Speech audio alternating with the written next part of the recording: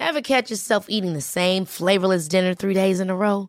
Dreaming of something better? Well, HelloFresh is your guilt-free dream come true, baby. It's me, Keke Palmer.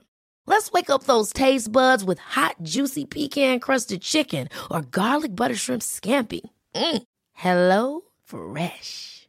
Stop dreaming of all the delicious possibilities and dig in at HelloFresh.com. Let's get this dinner party started.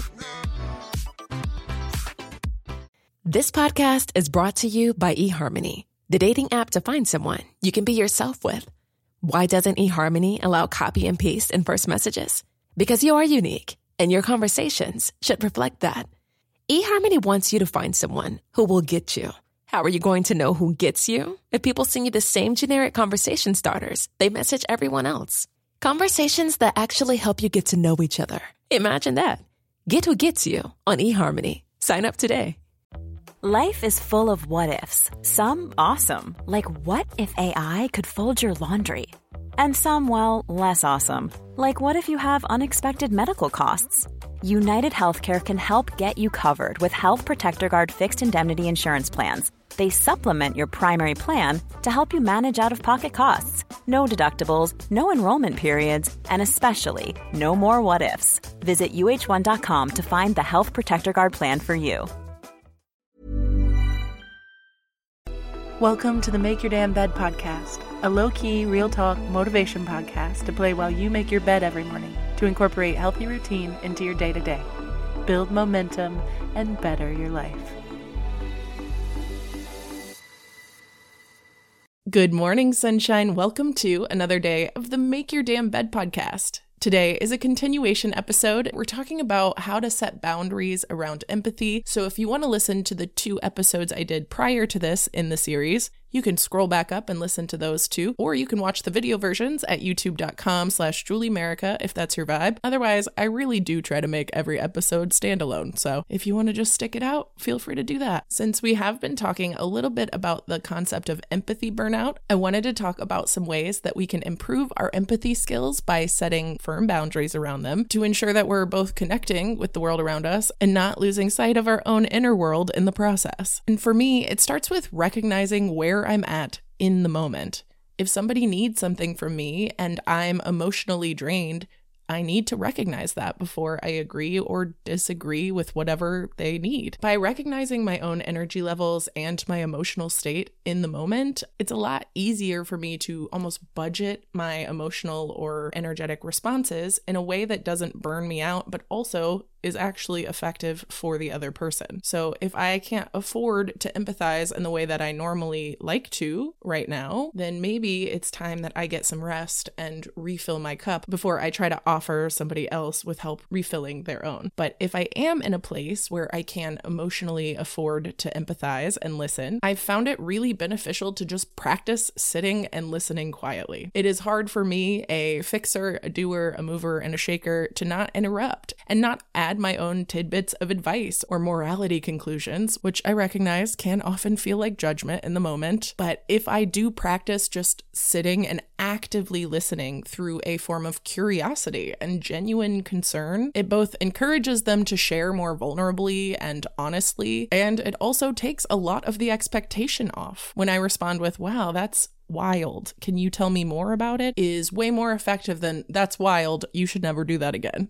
Right? And also, by restructuring it to feel curious about the way that they're feeling, it's helped me to stop predicting their own emotions or projecting my own emotions onto them as a result. Because for me, the biggest thing that I have to remind myself is that most of the time, people don't want solutions. It is not my job to fix it for anyone else. And without making those assumptions about other people's wants, needs, or current emotional state, and by letting them fill in the blanks for me, I take so much of the emotional labor off of myself in the first place that I don't actually feel those extreme levels of burnout, especially not as much as I used to. Plus, most of the time, people just want to feel heard, seen, or valued, and a lot of the times they are just venting, and they're more likely to reach the solution that's best for their situation on their own through having an ear like yours that is non-judgmental and non-accusatory to listen to them. Plus, if it's someone else's problem, I often find myself scrambling for what I should do. But it's not my problem. I don't need to do anything but be supportive and listen. To me, an effective way to do this is by distinguishing between and actively choosing to do connected empathy rather than resentful empathy. The second I feel myself getting resentful or bitter or irritated or frustrated with someone's rants, I remind myself it is my duty to take a step back and reevaluate and come back when I can better tend to the situation without involving and centering my own emotional response to it. It's important to balance being a supportive friend, but also recognizing when you need to take the attention for your own well-being, because it's not possible to be a supportive friend if you don't have support yourself. And this can come through understanding what is yours to carry versus what is theirs to carry. You can empathize and feel deeply without taking on the burden of others. This is why I value the word curiosity so stinking much, because I think it's a really valuable way to go into things with an understanding and open mind without too much expectation, because it really does always come back to those basics of making people feel seen, valued, and heard, not rescued or saved or judged, you know? And I've said it before and I'll say it again. You cannot rescue someone who, one, doesn't know how to be rescued or want to be rescued, and two, if you are not in a place to do any rescuing because you need rescuing too. Basically, what I mean is, if your cup is not full, how can you offer anything to anyone else of substance? I think it really comes down to remembering you have to tend to your own garden before you can worry about someone else's. If you are actively suffering and struggling, then you're not going to be as effective at listening and helping as you'd like to be. So sustain your own sense of self-awareness and self-preservation and boundaries that you need on a personal level at the time when you are having requests made of you. And instead of attempting to feel so deeply the same emotion as someone else, focus on the connection that can bring you to the warmth and non-judgmental understanding and love that can bring them into a more reflective and proactive frame of mind that can actually address the emotions that they're tending to. In general, when we are empathizing with someone or experiencing something alongside someone, it is really important not to center our own experience or emotional response to their experience. By creating an objective distance between your emotional reaction and someone else's experience, it is so much easier to stay kind and connected and helpful rather than overwhelmed and inundated by their situation. Because here's the thing. We might see our friends or our family members' emotional responses as ridiculous or objectively untrue. But that's the thing about feelings, is that their emotional response is valid. But it's not your responsibility to rescue them from the emotion. It is only your job to support them as they are able to see it more objectively. And this is a lifelong practice. I still have times where if my best friend comes to me pissed off and upset about something, shares it with me, I will sometimes get just as pissed off and upset, which means I am not a helpful resource or even a supportive shoulder because I have centered my own upsetness in the situation. This is something I still regularly do, but when I remind myself that it is more work and actually counterintuitive to have to focus on managing both of our uncomfortable emotions, it becomes a hell of a lot lighter to take the burden of her experience off of mine in a way that still allows me to connect deeply with the deep feelings of my best friend without actively taking them on as my own. Because for me, the real goal with practicing a safe and connected and healthy type of empathy is to commit to this nurturing and sustainable type of relationship,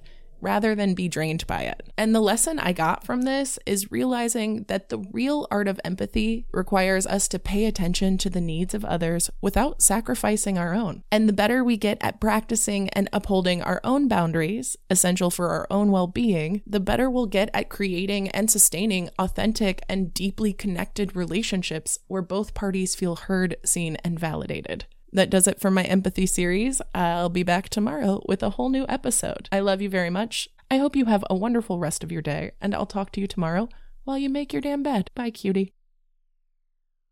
Thank you so much for listening to another episode of the Make Your Damn Bed podcast. Don't forget to subscribe so you never miss a day. You can also follow us on Instagram for quotes and content directly from each episode at MYDB Podcast, or subscribe to the newsletter on www.makeyourdamnbedpodcast.com. If you can rate and review us on Apple Podcast, or just share this with someone you think might get a kick out of it, it can and has made all the difference. So thank you. I've been your host, Julie Merica, and I hope you have a wonderful day. I'll talk to you tomorrow while you make your damn bed.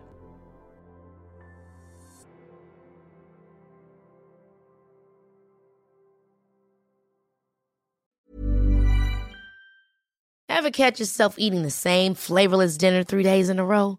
Dreaming of something better? Well, HelloFresh is your guilt-free dream come true, baby. It's me, Keke Palmer.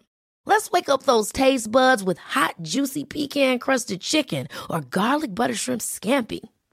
Hello Fresh.